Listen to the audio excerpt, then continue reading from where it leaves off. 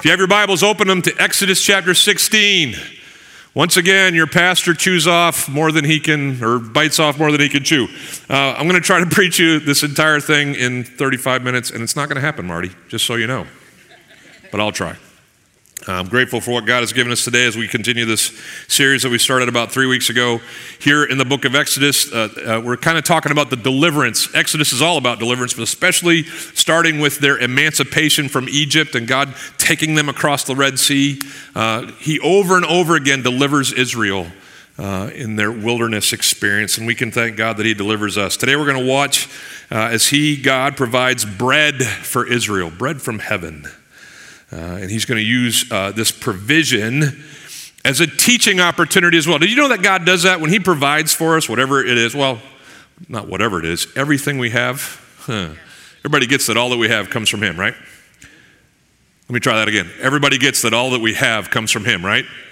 Yeah, get vocal, people. Come on. On that one, you better say yes. Anyway, everything that we have comes from Him. And as He provides for us, He wants to teach us crucial following lessons, crucial principles that are tied to His provision. We a lot of times fail. I know in my own personal life, I had this one instance when I was 10 years old, and my mom took my sisters and I to Kmart. That's not even a store anymore, I don't think. But that was our tax bracket, if you know what I'm talking about. We didn't have a lot of money when we were growing up, and so we went to Kmart, and as proof that we didn't have a lot of money, my mom reached into her wallet and she pulled out 5 single-dollar bills. This is back in the 70s, so it was a little bit more then. But she pulled out $5 and she handed it $5 to each one of these of us kids. This doesn't happen. This is not normal. And so this is the most money I've ever seen in my life. I'm 10 years old. And she says, okay, it's like November, and she says, this is for you to go out and buy gifts for each other for Christmas. All right? And so I want you to shop apart from each other.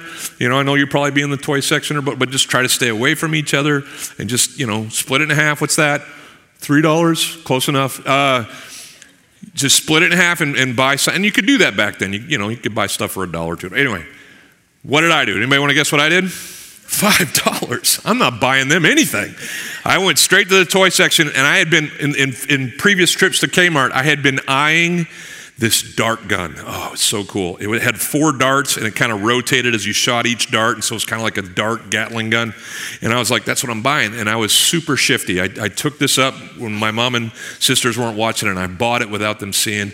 It was all of the $5. But I'd already reasoned in my head, I'll get them something, from somewhere else. And so, as luck would have it, I don't believe in luck, but I went to school the next week, and we made ornaments out of like flour dough. I don't even know. So I made ornament stars for my sisters. Put their names on them. I'm like, there, boom, dart gun, gifts, check, done. Everything was going great till Christmas morning. We started opening the gifts and stuff like that, and I opened what my sister got me, comic book, Spider-Man, I don't know. My other sister got me something, and then it came time for them to open the gifts that I had wrapped for them, and they pulled out these lousy ornaments. And my mom looked straight at me, Mark, what'd you do with the $5 I gave you? And that's when I produced for the first time, knowing all along this was probably wrong. Has anybody ever done this? Hadn't pulled the dart gun out yet, but I pulled it out, and I was like, I bought this. Merry Christmas to me. And you know where the dart gun went? Not in the trash. Top of the fridge. Same thing, right? Anybody put toys on the top of the fridge when your kids were young? It's probably still there. It's probably still on the top of my mother's fridge somewhere. Didn't get to use it. Why? Because I didn't learn the lesson. I've been given this resource for a purpose, to learn generosity, to learn to love and to give, and blew it. Humans are like that. When they're given, they don't glorify the one who gives. When they're given, they quickly forget what they've been given, and quickly forget that the one who gives will give again. We're going to see that happen today. Now, there's all kinds of mess that goes on. But as we watch God provide, He's already provided in so many ways, but as we watch Him provide on this day, the sustenance, the bread that Israel lacks. I want us to ask this question. What does God want to teach Israel by giving them manna? And the question behind that for us is, what does God want to teach us when He provides for us? Now, this is one of those longer chapters in Exodus, and I had like 6 sermons. This could have been its own series, just this one chapter. And so I narrowed it to like 6 things, and then yesterday I came in, narrowed it to 4, and then this morning I cut it down to 2. So hopefully this will be done in time. But the 2 chief things that God wants to teach us as he gives manna to Israel and as he gives things to us are these things. He wants us to learn obedience to him. Might not be what you thought of first, but would it surprise you to know that as God gives manna, he gives rules that govern the use of manna? And he does it all so that we can learn to walk according to his precepts, according to his principles. And so when he provides to us, he wants us to learn obedience to him. But he doesn't want us to stop there. He wants us to learn continued dependence on him, trusting him for what we lack in the future. So let's watch these lessons unfold in Exodus 16, starting in verse 1. Everybody there with me? So if you were here last week, Travis just preached the snot out of that text. And snot? Is that in the Bible? I don't even know. But he preached the last few verses of chapter 15 so well. Israel, if you weren't here, had started into the wilderness and heading towards the promised land. That after 3 days, they were thirsty. There was no water in a desert for them to drink. And so God brought them to a pool. But the pool was full of bitter water, undrinkable water. They called it Mara, which in Hebrew means bitter. And then God said, hey, Moses, take a tree. And Travis just did a beautiful job of that. Go back and watch it if you haven't. But take a tree, throw it in the water, and I'll make what's bitter sweet. And so he provided them the water that they needed to drink. They filled up their canteens, and it tells us here that they set out from Elim, and all the congregation of the people of Israel came to the wilderness of Sin. Don't read too much into that. That's a Hebrew word. It's not our word, Sin, but they just went in this direction towards, kind of towards Israel, and which was between Elim and Sinai, and it was on the 15th day of the 2nd month after they departed from the land of Egypt. That little time stamp there kind of helps us know how long it's been since they've left Egypt. It says in chapter 12 that on the first month, around the middle of the first month, the Passover took place, and then we know that night, the firstborn in Egypt died. The next day, or even that night, Pharaoh says, get out of here. So it's only been since the middle of the first month, now to the middle of the 2nd month, 30 days. That's basically the time frame that we're working in.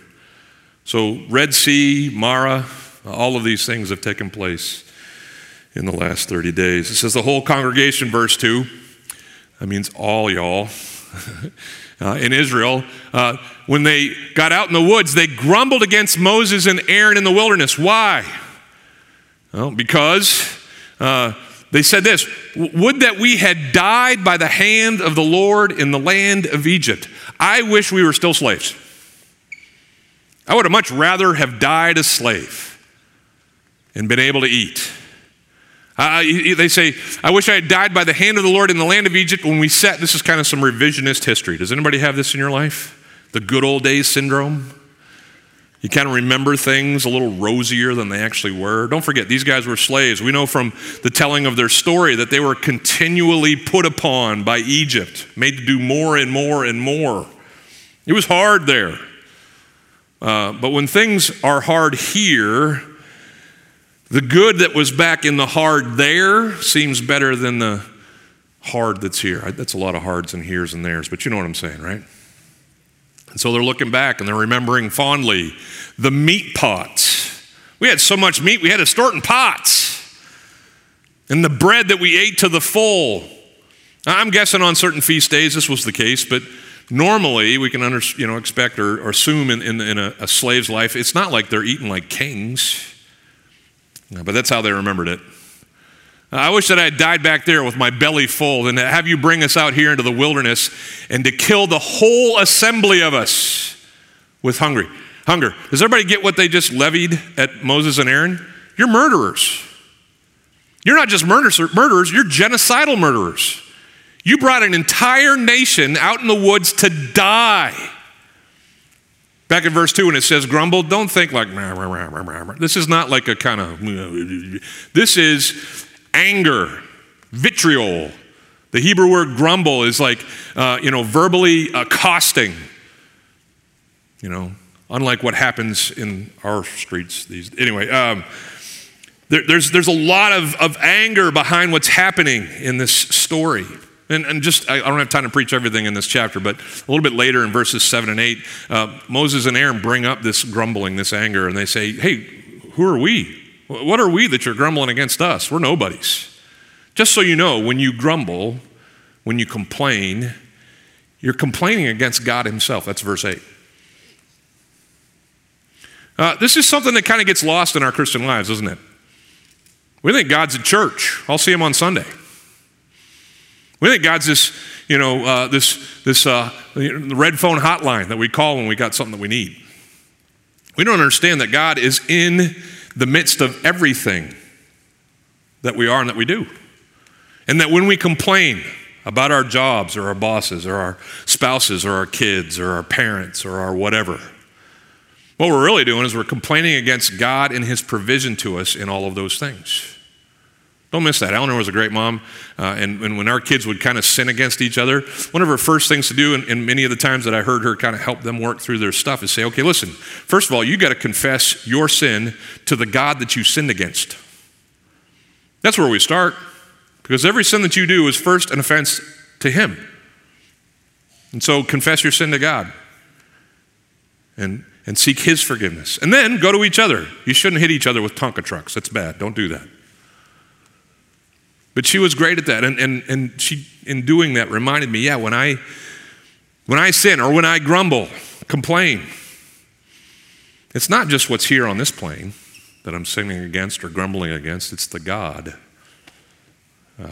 who gave me life. So, don't have time to preach that.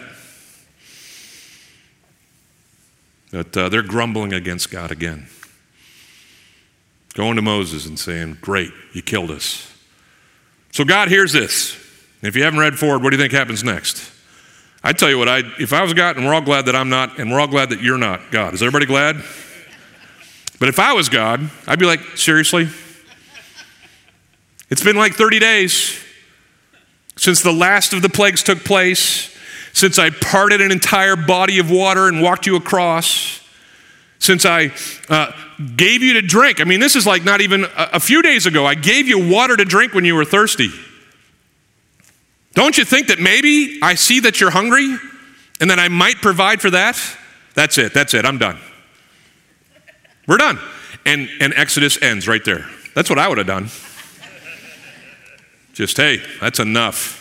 3 strikes, you're out. It's not what God does, though. Is anybody glad that that's not what God does with us? I don't know what strike I'm on, but it's way past 3. And God in his goodness, as I go through whatever, I'm going through, and as my hair gets on fire and I start yelling my, what are you doings, patiently loves me and constantly provides for me despite my rebellion. Man, what an amazing God we serve. I was reading in the Bible in the Old Testament this week in the book of Lamentations. It's a book of laments. It's a book of woe is me's. Everything stinks. It's Eeyore's book. But in the middle of Lamentations is one of the most encouraging, true statements. We made it a song. Lamentations 3:23 and 24. The steadfast love of the Lord never ceases. His mercies never come to an end. They are new every morning. Great is thy faithfulness. Anybody heard that one before? You know where they plop that one in your Bibles? In the middle of a bunch of woe is me. We deserve so much worse. But in our worst, God grants us his grace and his best. So let's learn these things that we're meant to learn from God's provision here in the giving of bread from heaven. First, we should see that God's provision should inspire in us obedience. God's provision should inspire us to obey him. Look what it says in verse 4. Then the Lord said to Moses, behold, I am about to rain bread from heaven for you. Yeah, I see your hunger. And I'm not going to just close the book and end this right now. I'm going to continue to provide even though your people are whining. My people are whining. He says, I'm going to rain bread from heaven for you, and the people shall go out and gather a day's portion every day. Now, this was not their habit.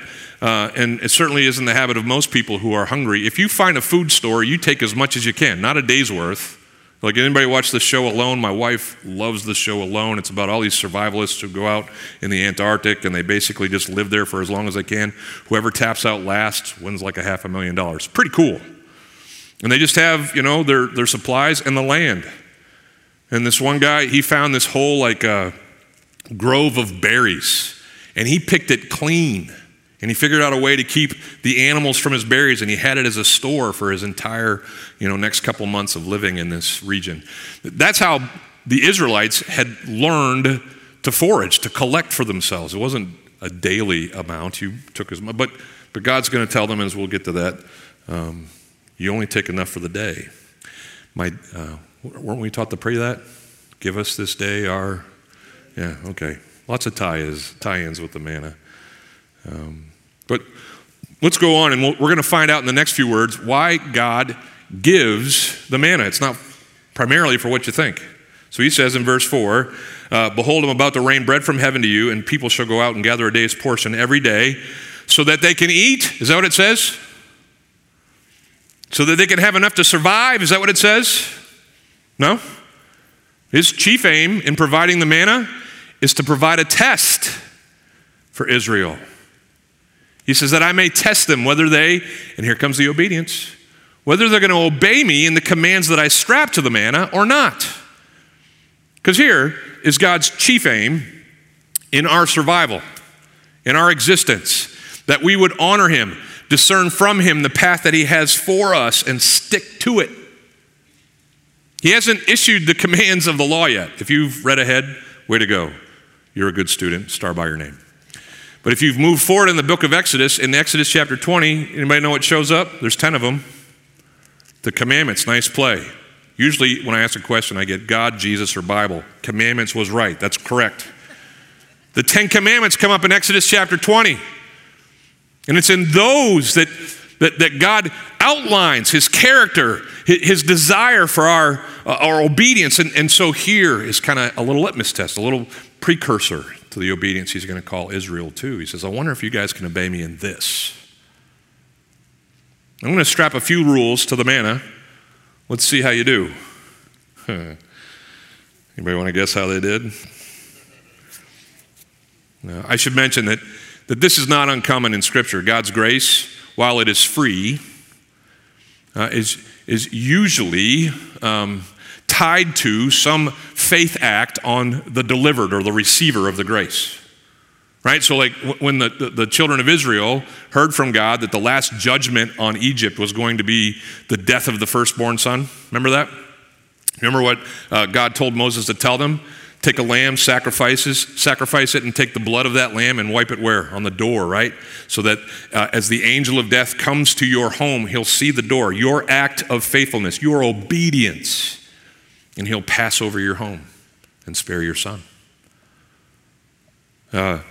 Moses has this stick, and he uses it lots of different times, or it's used a lot of different times for lots of different things, but there's always this, stick it in the water and the Red Sea will part, or tap it on the rock and the water will come out. There's obedience that's tied to the grace. Does everybody get that? And so it is here with the manna. There's going to be an expectation. Let me just kind of summarize the expectations. Only take enough bread for one day. Don't try to keep it overnight. Don't get out your Tupperware and see if you can hold it. And then this might be a lesser known one to you. On Friday, take a double portion. Because before, there was even a law in place, it's coming in Exodus 20, that says to remember the Sabbath and keep it holy. God says, hey, let's practice.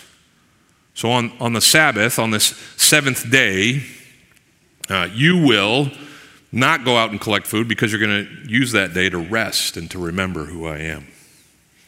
If you can obey these rules, God says, if you can trust me in these rules, then I'll know that you can obey the rules that are to come. That's the test. Let's see how Israel does. Here's the summary. In verse 13, if you skip down there, it says, in the evening, quail. Remember they had said, I wish I was back in Egypt where I have meat in pots. So this one time in the story of Israel, he provides meat. If you want to go read more details on it, probably the same instance is talked about in Numbers 11, and it says that the meat was 2 cubits above the ground, 3 feet off the ground. And scholars have taken that different ways, but I've always been taught that means there was so many quail, it was like snow on the ground, 3 feet off the ground. There was just so much quail. God's got a great sense of humor. You want meat? Here's a pot full of meat for you. 3 feet off the ground. Quail everywhere you can see. But it's this one-time thing. In response to their grumbling about not having meat, he gives them meat. He's not going to do that for the rest of their journey through the wilderness, but he will continue to give them bread. So that evening, in response to the grumbling, he says, here's some quail. They came up and they covered the camp, and in the morning, dew laid around the camp. And when the dew, verse 14, had gone up, there was on the face of the wilderness a fine flake thing, fine as frost on the ground. Powdery looking, granularly, that's a hard word. When the people of Israel saw it, they said to one another, what is it? Do you know what that word is, or those words are in Hebrew? Man-hu, or man-huh?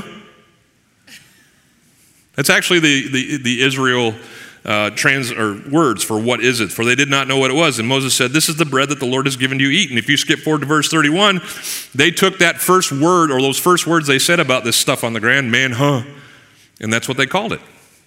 Now the house of Israel called its name manna. It was like coriander seed, white, and the taste of it, this is so great, the taste of it was like wafers made with honey. Golden Grams. Anybody like that cereal? That stuff's delicious, right? And I don't have time to preach this, but can we all agree that the provision of God goes way beyond what we deserve, because we deserve nothing? And the provision of God goes into realms that, like it says in the New Testament, that he will provide to us oftentimes exceedingly abundantly and beyond what we can ask or think. Has anybody heard that before? Yeah, and we take it so much for granted. I mean, he's hanging out. All they needed was something to subside on, something, subsist on. But he says, you know what? Let's make it sweet. Let's make it good to the taste. Now, go back from 31 to verse 16 with me. And Moses revisits the command. It's almost like he's saying to Israel, now listen, to whom much is given, much is expected. So let's reiterate, let's go over again the commands that God has for his manna. This is what the Lord has commanded, verse 16. Gather of it, each one of you, as much as you can eat. You shall take an omer. An omer was about 2 quarts. So if you translate that to like a powdery or a grainy substance, it's like 5 pounds, 4 pounds, 5 pounds, something like that. It's like one of those big bags of sugar you get at Costco. You with me? He says, everybody's going to need about that much to eat off during a day. So you shall all take an omer according to the number of persons that each of you has in his tent. So if parents were out collecting for their kids get an omer, you get an omer, everybody gets an omer. You get a car, and you get anyway, that's Oprah. Anyway, the people of Israel did so, it says. They obeyed. And because of their obedience, because they walked out and sought to, get about an omer, even as some of them gathered more and some of them gathered less, it worked out that everybody had what they need. Look what it says next, verse 18. When they measured it with an omer, when they actually got, an omer's a measurement of volume, when they got an omer jug or something. When they measured it with an omer, whoever gathered much had nothing left over, and whoever gathered little had no lack. You know what that alludes to? The fact that Israel took whatever this bread from heaven was that was on the ground, they collected it. Some of them had more to start, but others had less to start, and then what'd they do? They did what you get taught in kindergarten. They shared. And guess what would happen every day? As they picked up what was on the ground before the sun would hit it, we're going to read that in a second, and would melt it away. Every day there would be enough amongst them as they all agreed to share. If you want to read about this a little bit more, you can go to 2 Corinthians chapter 5, and where Paul is talking about being generous to the church there in Corinth. He alludes to this story, and he says, hey man, God will take from your plenty to provide for someone else's need. He'll kind of balance it out so everybody has what they require. It says, verse 21, morning by morning they gathered this bread from heaven, and each as much as he could eat, and when the sun grew hot, it melted. And for the most part, everybody stuck with the commands, the rules that had been given to govern this bread, but that wouldn't last a day. Because Moses said to them, again, one more time, let no one leave any of it over till morning. But they didn't listen to Moses. Surprise, surprise. Some of them left part of what they had collected till morning. And because they had disobeyed God's law, that part of the manna that they had collected started to breed worms. Yummy. And it even stank. So it was really easy to tell who broke the law. He just walked around the camp and was like, oh my gosh, what is that? You got some stanky manna in there. And when Moses found these who had gone against the command of God, it says he was angry with them. It's just a quick sentence, but that Hebrew word angry means livid. Dressed them down. Not just like tisk tisk. Oh, you guys. No, he was like, are you serious? And rightly so, because we were going to, eventually die of starvation, but God has provided. And he gave us like 2 rules. Take enough for the day and don't save it for tomorrow. But we're like pros at this, us humans, right? Like it's in bold print that we shouldn't do this. And here's what we do. We argue, yeah, but I'm doing all this. I'm doing all these other commands that you have for me, God. I don't kick my dog when I go home, and I'm kind to my, spouse, and, I'm not a jerk to my kids, and I go to work every week. I don't like it, but I go to work every week, and I do all of these, and I'm in the room, or I'm watching online, and I'm showing up, and I'm doing all these things. And because I do all these things, guess what? I don't have to do these ones. You remember how it started in the garden? You can eat of any tree out there, but of this one tree I forbid. And what was the one tree that had this magnetic pole? Yeah, that's right, buddy. And that's the one that started our mess, right? Why? Because we love obeying most of the rules. We just want to have the ones that we want for ourselves. Is that you? I know it's me. I confess. I have high highs. I honor God in so many ways. I'd love to detail those to you. But if I'm honest, I have really low lows. Just utter rebellion. I get sloppy. I get to the point where I justify. So I heard this quote this week about a preacher. A preacher's job is to comfort the afflicted and then afflict the comfortable. I like that.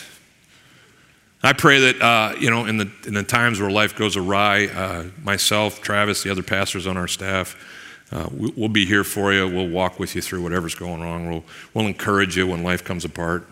I pray that we're always that for each other, that we love each other as God has commanded us to do. But I pray that when you and I get comfortable, here, God, here's all the ways that I'm obeying you, but I am obstinate, rebellious in this one area. When those things are present, and they are in all of our lives, I can be the number one can opener, bring in the wood pastor in your life. Because here's the deal.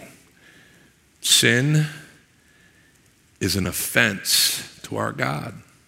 No matter how well you've dressed it up, put lipstick on that pig, no matter how much you've justified, if it dishonors God, it certainly needs his grace, and we're all grateful that he gives it, right? But it ultimately incurs his wrath. It brings harm to your relationship with him, to your relationship with others that he has given you. It hurts your testimony to a world that desperately needs him. We can't be soft on sin. When God gives to us, he gives to teach us to obey. The story goes on. Look at verse 22. The story goes on. It says, on the 6th day, they gathered twice as much bread. Why? Because they were going to take the 7th day off, right? So everybody got 2 omers that day. 10 pounds of manna. When all the leaders of the congregation came and told Moses, he said to them, "This is what the Lord has commanded. Tomorrow's a day of solemn rest, a holy Sabbath day to the Lord. Bake what you will bake and boil what you will boil, and all that is left over laid aside to be kept until morning." So we know what they did with this manna stuff. They would bake some of it, bread probably, or bread like something, maybe banana bread. Ooh, nice. Anyway, but then they would boil it as well.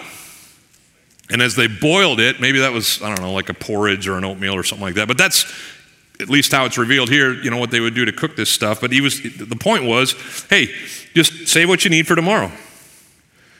Because tomorrow, it's not going to be out there. So they laid it aside till the morning, verse 24, as Moses commanded, and it didn't stink. It didn't turn to worms and make a mess. And Moses said to him, verse 25, so everything that kept on this seventh day, eat it today, for today is the Sabbath, a Sabbath to the Lord. Today you will not find it in the field. No man on the ground. 6 days you shall gather it. Here's the rules. 6 days you'll gather manna, but on the seventh day, which is a Sabbath, there will be none. Okay, I can maybe understand people being like, I don't know if the manna is going to show up tomorrow, so I'm going to keep a little bit. So those first offenders, okay.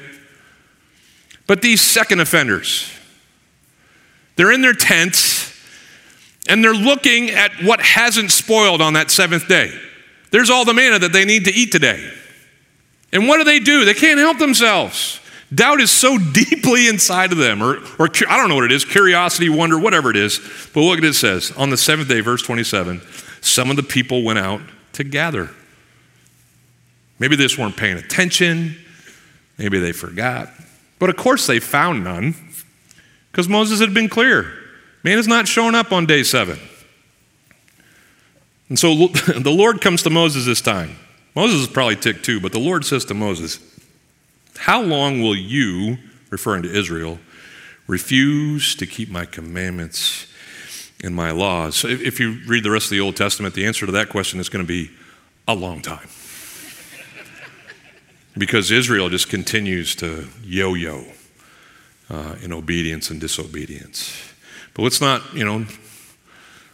just be like, tisk, tisk, Israel. God asks that of us. How long will you refuse to keep my commandments and my laws? We have a saying around here. It's okay not to be okay. You like that? I think that's true. Like it's okay not to be okay, because none of us are. Everybody in here is walking with a limp. A little bit of one. We all got issues. Everybody here struggles with this kind of life, right? And so we want our church to be a place where, as you're not okay, we can come together and we can seek God for the ways that we can be okay. And so it's okay for you not to be okay. You don't have to put on airs to come in here. You don't have to dress a certain way or be it's okay not to be okay. But there's a very important second phrase to that. And let me remind you of it. It's okay to not be okay. It's just not okay to stay there. And so just because we function in the grace that God has given us doesn't mean that we're soft on sin, or we don't think that we should continue to grow in our relationship to Him, to continue to become more molded to the character of our Savior, Jesus Christ. It's okay to not be okay. It's just not okay to stay there. And so God looks down at us and He says, "How long will you refuse to keep my commandments and my laws?" That's why the Bible is just over and over again, the story of repentance and return, of renewal and redemption, of leaving the old and becoming new. Where is God needing you to obey Him today? Submit to Him, honor Him as He's given life to you. The second thing that we need to cover just briefly is God's provision should teach us to depend on Him. If you go all the way back to verse 6, sorry I'm bouncing around a bunch, but verse 6, the idea is just being presented by Moses and Aaron. God has told them, "I'm going to bring bread from heaven." And so Moses and Aaron said to all the people, well, at evening, "You shall know that it was the Lord who brought you out." What was He referring to? The quail. Hey, tonight, just so you know, birds everywhere. You guys want meat? It's coming. And when the birds arrive and you start, having fried chicken, quail, whatever it is, I want you to remember that it was the Lord. The same Lord who brought you the quail was the same Lord who brought you out of Egypt. He goes on and he says, and in the morning, referring to the bread, the manna that is promised, he says, you shall see the glory of the Lord, the miracles of a mighty God who controverts the rules of nature. Nobody here has picked up manna from the ground. Everybody gets that, right? Because it doesn't occur naturally. This is a supernatural thing. You'll see the glory of the Lord come in this unknown substance that we'll call manna. And it's all going to be because he's heard your grumbling. He cares. And he wants to bless you. Yeah. When we go through life, we have a choice in how we interpret what's going on, right? Everybody agree? Glass half full, glass half empty? We've all heard this kind of stuff, right? The same goes for our spiritual experience or our spiritual approach to life. We can either come to things and in doubt be disgruntled with a God who seems to not care and refuses to provide what we want, right? That's one choice. Israel's doing that over and over again. But the other choice is what God is instructing Moses and Aaron to share with these guys. Hey, when you see the quail, you'll know that it's God who's your deliverer. When you see the bread, you'll give God the glory that he deserves. That's why I'm providing for you. To teach you to obey, to show you that you are utterly dependent on me. And there's no other way you can live. So I wrote it this way. We have the choice to be wow and amen people, in awe of God and his grace to us, and grateful to him for his provision. Or we can be ow and oh man people and just walk through life disappointed, blind to the provision of our God. Which one are you? Good. I want to be the kind of believer who, as trials come up, because that's what Jesus promised, right? In this world, you will have trouble, right? But I want to be the guy, as troubles come up, I survey, the future, no matter how bleak. And my question is, or should be, man, how's God going to get us out of this one? Not, why did God get us into this one? It's totally different. It's totally different. I want to choose faith over doubt, even though they're two sides of the same coin. I want to choose rejoicing over complaining, two sides of a different coin. I'm almost done, but I do want to just point out that this manna stuff, it's going to keep coming for 40 years. Every morning for 40 years, guys. Like God's going to feed Israel for 40 years, like a food truck from heaven. Every morning, 40 years. And manna plays this incredible role in the rest of Scripture. Obviously, I don't have time to detail it all, but we were taught to pray. Give us this day our... We were reminded, Moses even reminded Israel in Deuteronomy chapter 8, verse 3. It says this, he says, and he humbled you and let you hunger and he fed you with manna. He's pointing them back. This is later in their existence. He's pointing them back to Exodus 16. He says, you guys remember when you were hungry? He says, and God fed you with manna, which you did not know, which didn't occur naturally, nor did your fathers know, that you might make, or that he might make you know that man, wait for it, does not live by what? Where have I heard that before? Well, if you've been around the Bible any at all, maybe you've heard Jesus quote this as he's in his own wilderness, hungry from 40 days of fasting. And his adversary, Satan, comes to him and says, hey, son of man, why don't you just turn those rocks into bread? You're so hungry, just make yourself a sandwich. And Jesus goes back to the manna. And he says, you know what? My physical needs aren't my chief needs. Man does not live by bread alone. I need my Father. I need God in the right place in my life. That's what I really need. Food, yeah. And Jesus picks up this theme of bread. I'll just share this with you. In John chapter 6, he has this incredible opportunity to be Moses 2.0. Because he's teaching a bunch of people, again, out in the wilderness, away from the stores and other places where they might be able to feed themselves. And there's 5,000 men and their families. And it's come time for the evening meal, and there's nothing to eat. And does anybody remember the story? Like the disciples were like, send them away. Get them out of here. We got nothing to eat here. And Jesus says, no, go find out what we got. And so they, begrudgingly go out, and they find this one kid with some Lunchables. He's got 5 loaves of bread and 2 little fish. Don't miss that. What does he got? Meat and bread. What was Israel longing for? Pots of meat and bread to the full. Yeah, don't miss that. And so he's got this little meager lunch of this one boy, and Jesus says, perfect. And he blesses it, and they feed everybody with leftovers, 12 baskets full. Well, this miracle is something so amazing. As John 6 goes forward, the people who experienced it just start following Jesus everywhere. They want to see more signs and more wonders. And Jesus looks at him, he says, you guys, it's not about the bread. It's not about sandwiches. You guys just want to see the miracles. I want to give you life. And so he tells them, read it, John 6, read it this week. He says, I am the bread of life. And if you eat from me, if you drink from me, you will never hunger again. You will never thirst again. I'm not here to do tricks. I'm here to give you life. He finishes his teaching in that chapter. He says, as the living Father sent me, and I live because of the Father, so whoever feeds on me, he also will live because of me.